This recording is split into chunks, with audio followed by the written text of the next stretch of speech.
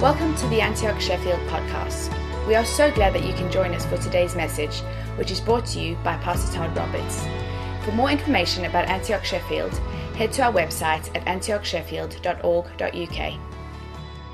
Well, it's good once again to see those of you who are here in person, and thank you to all those of you who are tuning in online. We're so glad that you have joined us today for worship wherever you're at. And today I'm going to be continuing a series that we began last week called Union, which is talking about our union with God as followers of Jesus. And this is something that I think is vitally important for every believer in this hour. And to explain what I mean by that and why I think it's so important, I want to tell you about one of the dumbest things that I did when I was at university.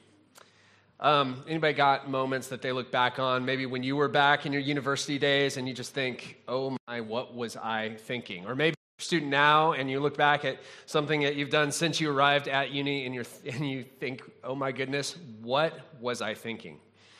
Well, this was one of those moments for me, and what happened was some friends of mine, or a friend of mine and I, decided to take a road trip one weekend. And we were going to drive, I believe it was about 3.5 hours away, and then come back at the end of the weekend. Pretty straightforward, right? But I, for some reason, decided that I wanted to do this road trip. I wanted to do the entire drive without stopping to refill with petrol. I wanted to make the whole thing. It was kind of like a precursor for some of the Top Gear challenges that they do, except this was way before Top Gear was in existence. And I'm not sure why I thought this would be a good idea or why I should even attempt this.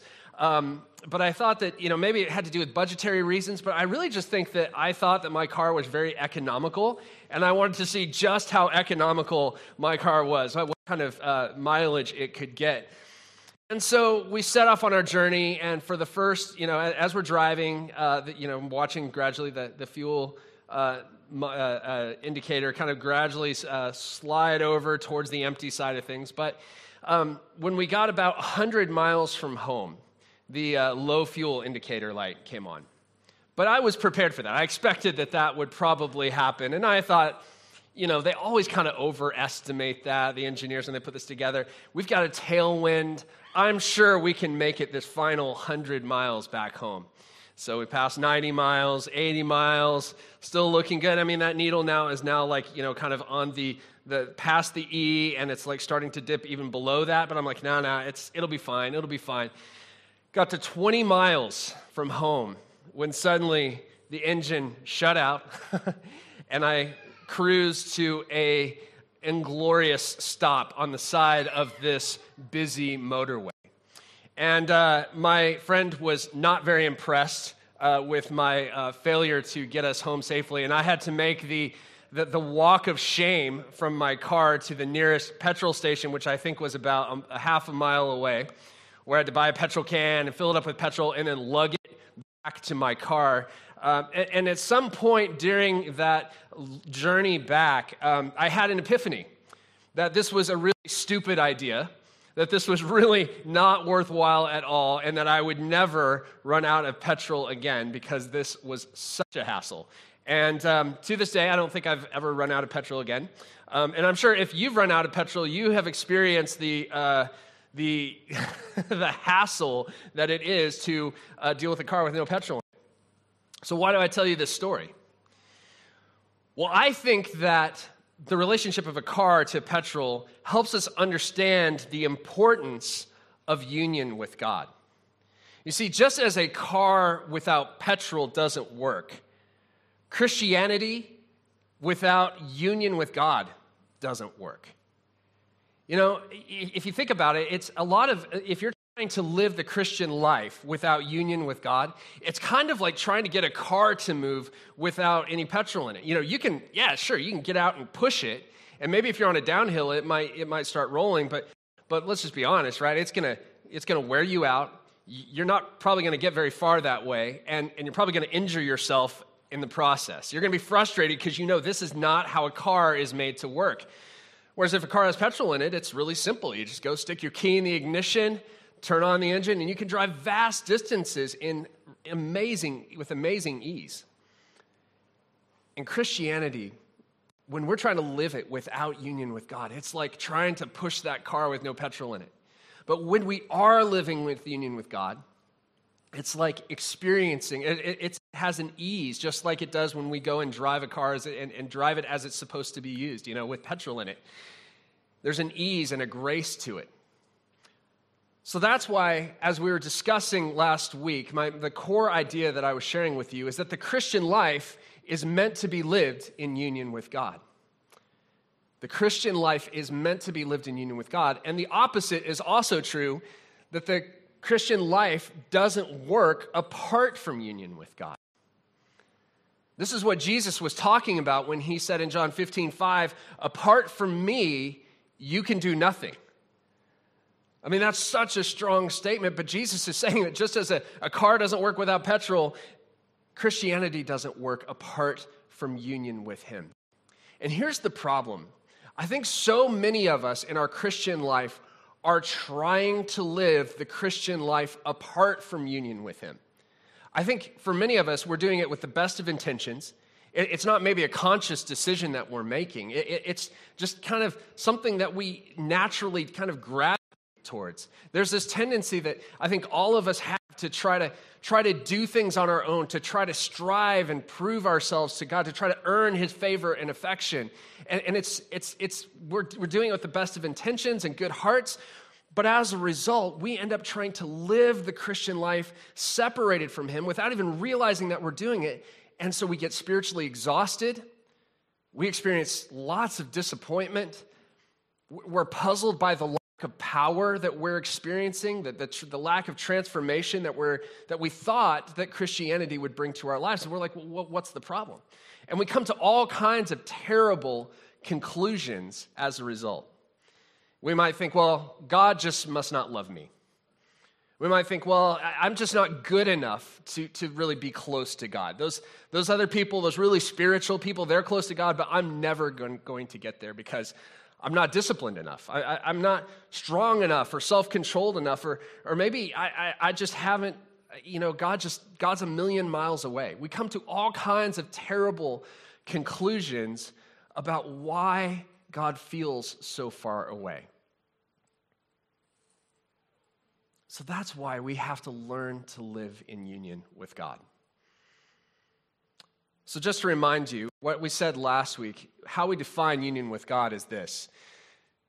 Union with God is living deeply connected to and being sustained by God. Living deeply connected to and being sustained by God. And the illustrations that the Bible uses to explain this is like a vine and a branch, or a healthy relationship between a husband and a wife. That's the kind of union with God, that kind of oneness with God that we're meant to have, and that is the core and the essence of the Christian life. And if you remember where we left off last week was this question, if union with God is so important, if union with God is essential to our Christian life as petrol is to a vehicle, then what do we need to do to obtain our union with God? If this is so important, then, we got to do something, right? We got to somehow obtain this union with God. What do we need to do to make that happen? Well, the answer might surprise you, because the answer is nothing. There's absolutely nothing you can do to obtain union with God. And that might kind of be a frustrating answer. But this is what the Apostle Paul was talking about in Ephesians 2:13. Listen to what he says. He says, "But now you have been united with Christ Jesus. Once you were far away from God, but now you have been brought near to him through the blood of Christ."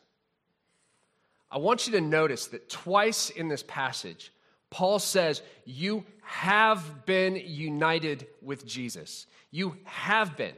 And he's talking to believers. He's saying, now you have been united with Jesus. It's not something that you have to earn. There's nothing that you can do to make it happen. There's no aspect of it that comes from ourselves, because it's the result of the blood of Christ. In other words, what Jesus did on the cross for us is he erased the barrier of separation that is caused by sin between us and God. When he died on that cross, it talks about the veil in the temple that separated all humanity from the presence of God being torn in two. And it was a picture of what Jesus did for us. He removed that veil so that we can step into the presence of God without shame or fear. Once we were far away, but now we have been brought near by the blood of Christ.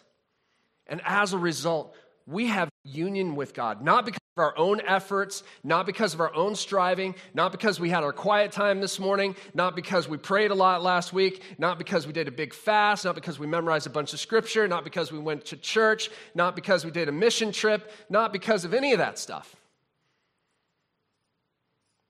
We have union with Christ because of what Jesus did on the cross. And that is the only way that we can have union with God. It's not possible in any other way. And I think that's good news. I think that's really good news. You know, instead of striving and trying to make things happen and feeling like a failure and being frustrated and disappointed and exhausted, it's a completely different starting point for us. It's a completely different, it's so different instead of trying to get something that you don't have, to start from a place of having it already. So let me put it this way. Union with God is not something that is earned. It's something that's given. Union with God is not something that's earned. It's something that's freely given. And the word that the Bible uses for this is grace. And if you really let this truth sink into your heart, you'll be like, well, that's amazing. I don't have to do anything to earn this, but that's what grace is. Grace gives us what we don't deserve. And that's why we talk about God's grace. That's why we sing Amazing Grace, because his grace really is that amazing. But union with God isn't you know, it's this reality that we have it. It doesn't, the challenge that we face, the problem that I think so many of us face in receiving this and accepting it is that it doesn't feel true most of the time, right? I mean, so much of the time, we feel distant from God. God feels a million miles away from us. Maybe through the course of this pandemic, you've wondered, where are you, God? Why are you so far away? Why do I not feel your presence? Why do I feel like we're just not even, like I'm not even a believer at times? All of us have probably felt that at one point or another. And that's the challenge that so many of us face in the life of faith is that our feelings don't often line up with what's true. So what is it? Why don't we feel that? Well, let me just start to answer that question with a simple statement here, that feelings aren't facts, right? Our feelings are not always the most reliable indicator of what's true and what's not true. My dad, for example, was a pilot for a long time. In fact, he was a flight instructor, and so he would train up-and-coming pilots. And one of the things that he had to train them to do was to learn to fly solely relying on their instruments. In fact, at one point, they had to black out their cockpit so that they could not see anything outside. They could only look at their instruments in order to fly. Now, why do they do this? Why is that so important? Because a pilot that doesn't know how to use his instruments will fly just based on his physical sensations. And that works when it's clear and sunny and you've got lots of visual references. But what happens when you fly into a cloud? Or what happens when you're flying at night over the ocean and you can't see, there's no horizon, there's no visual references, and you're just relying on your physical sensations to determine if you're flying correctly? And apparently, when you're in a plane, your senses can be deceptive. Your feelings can lie to you, and you might feel like you're flying straight and level. But you might be in a dive, or you might be in a bank, and you don't feel it at all. And many, many, many accidents have occurred because pilots have relied on their feelings versus what their instruments were telling them. So the challenge for a pilot is to discipline themselves, especially when there's no visual references, to look at their instruments to let them know what is true, what is accurate. And it's the same in our faith. There's so many things about our faith that at times do not feel true. Jesus said, "I will be with you always, even to the end of the age." Sometimes that doesn't feel true to me. Sometimes I feel like, God, I don't feel your presence at all. Where are you right now? And that's like the equivalent of us flying through a fog bank. We can't see anything, but we're just trusting this to be true. We're trusting what the Bible says. We're trusting that Paul, in this case, was inspired by the Holy Spirit to write this down and preserve it for us, because this is kind of what's on our instrument panel.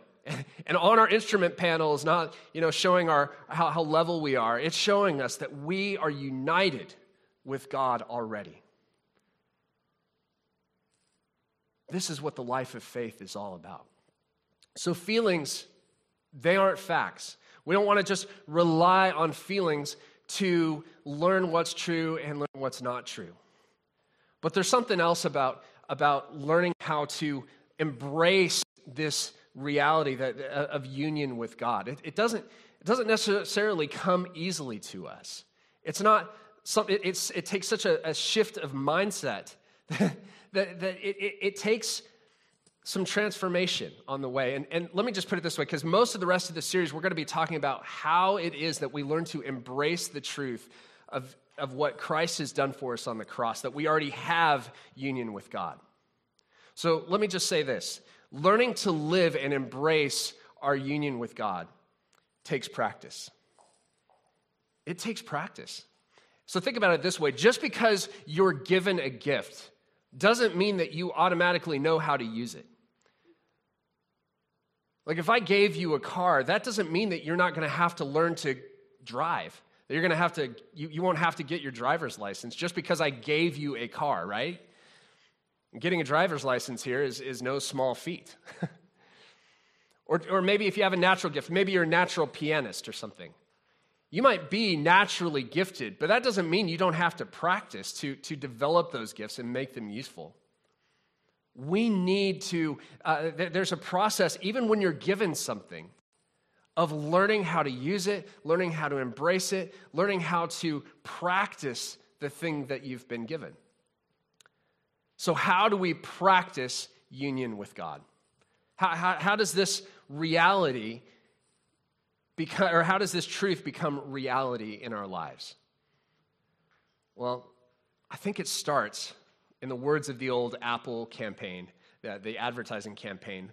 It starts by learning to think different. Think different.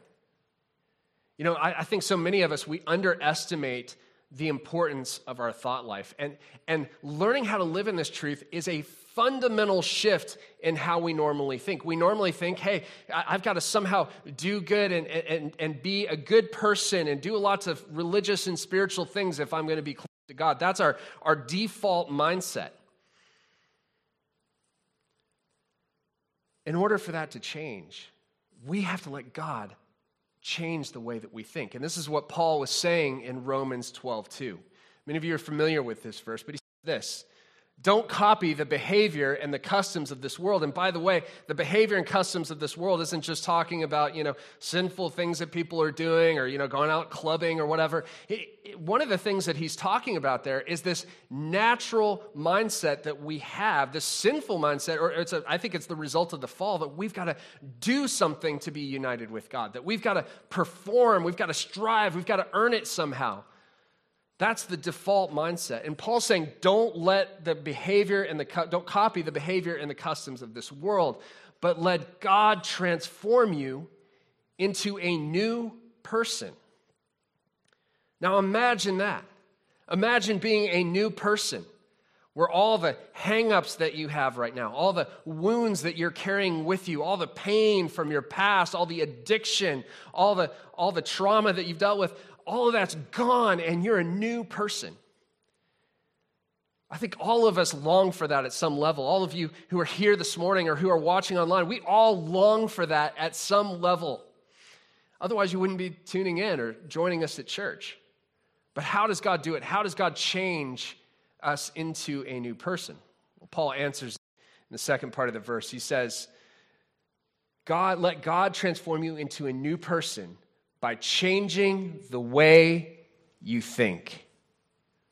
Then you will learn to know God's will for you, which is good and pleasing and perfect. So God changes us into a new person by changing the way that you think. Now this is, I think so many of us, we underestimate the power of our thought life and how big an impact our thought life has on our lifestyle. And so if God is going to change us as people, the place that the Holy Spirit most often will work with us is in our thought life. That's the place where he begins to address the places in our lives that aren't in alignment with him, that aren't in union with him. What he does is he begins to give us his perspective on things. We begin to see as God sees the world. We begin to view life through the truth of his word rather than our feelings.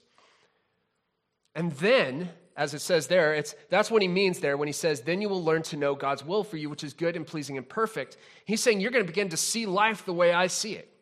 You're going to begin to view life through a true lens rather than through the lens of the world. So God's going to change us by changing primarily how we think about things, how we see things. So how does that work? I mean, I realize this can sound kind of just, like a very theoretical message, but it can get very practical. And so how do we do this? How do we practice union with God? How do we allow him to change the way we think? Well, I want to give you two really simple suggestions this morning. And the first one is to declare it. Declare it. And what I mean by that is simply taking this truth and simply, maybe it's first thing when you wake up in the morning or when you're starting off a prayer, you just say, I am united with God. I have union with him. I was created for union with God. And I have been united with him through the blood of Jesus. It's a simple statement that you make. And I got to admit, though, making declarations about things, I heard it, people talk about it over the years, and I always thought it was a little bit silly. When I was growing up, there was a show that we watched in America called Saturday Night Live. Anybody here familiar with that show? A few of you, yeah. But for those of you who don't know, it's a comedy show that happens every week, and they do sketches, and it's often social commentary on what's happening politically and that kind of thing. But they had a sketch for a while in that show called Daily Affirmations with Stuart Smalley. And it was a really funny sketch, and this guy was a very unimpressive man, and he would start off every show by looking in the mirror and getting a big smile on his face and say, I'm good enough, I'm smart enough, and doggone it, people like me. And that's how he'd begin the show, and it would go on from there. You can watch it on YouTube if you like, but that's what I always think of when I think about declarations. This sort of silly kind of wishful thinking, hoping that somehow what you wish for will become true. But that's not what I'm talking about here when I'm saying declare this. I'm talking about taking the Word of God, what God has declared to be true, and speaking it over your life. As I have got to know people that really do seem to live out of this union with Jesus, one of the things that I have noticed is a lot of these guys do declarations on a regular basis because they know that it's hard for them to retain this. Like, we're all kind of weak and broken vessels, and sometimes truth just kind of, we have it, and then it just kind of slips through our fingers. We have it, and it kind of melts away. And part of being, dust and being human beings is that we need to be reminded of what's true on a regular basis. And so these people, they'll have lists of what's true, just passages from the Bible, promises from the Bible that they speak out and declare over their lives. And so what I want to encourage you to do is to simply take this fact that you have been united with Christ and start there. I've been united with Christ. What a great place. It's just such a different posture to begin with, You're not starting from a place of trying to get something. You're starting from this place of having already been united with him. And we just need to be reminded of it. Second thing I want to encourage you to do, which just simply follows on from the first part, is thank God for our union with him. Thank God for our union with him. I mean, this is really as natural as can be. So often when I'm starting prayer these days, I'll just say, God, thank you. Thank you that I have been united with you through what Jesus did on the cross. Thank you that I was created for union with you, and now I can live in union with you. God, help me to walk in that union today. Really simple. Just simply learning to give thanks for this truth. It just embeds it. Because when we speak this out, when we pray this out, it creates a positive feedback loop. It rewires our brain. It rewires how we think about it. It helps us move from this posture of trying to earn union with God to actually resting in the truth that we have union with God already. So it's really simple. I just want to encourage you to simply declare this truth that you have been united with God and thank him for it. Try it every day this week and see if that doesn't shift something in how you relate to God. See if that doesn't shift something in your posture to him. See if that doesn't change the sense of rest and peace and doesn't begin to erode some of the striving that's in your life. That's what God wants you to have. Let me pray for you.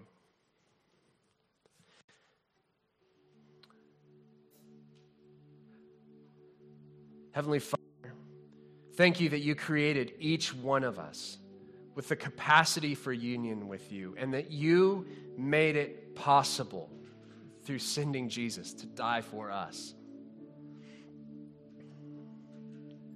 Jesus, thank you that it's through your blood that we are united with you even now. God, we thank you for that truth. And Lord, I pray for every person this morning that's listening to this message, Lord, I pray that you would wipe away that old mindset of, I got to earn this, I got to strive for this. It's all about my performance and my self-discipline and my seeking of God in order to somehow be united with him. Instead, Lord, I pray that we would simply believe and receive this incredible truth that we have already been united with you. Lord, help us believe it, help us receive it, and help us to live in the light of this truth. It's in Jesus' name we pray. Thank you for listening today. To listen to more messages like this one, head to our website at antiochsheffield.org.uk/podcast. We are looking forward to seeing you soon.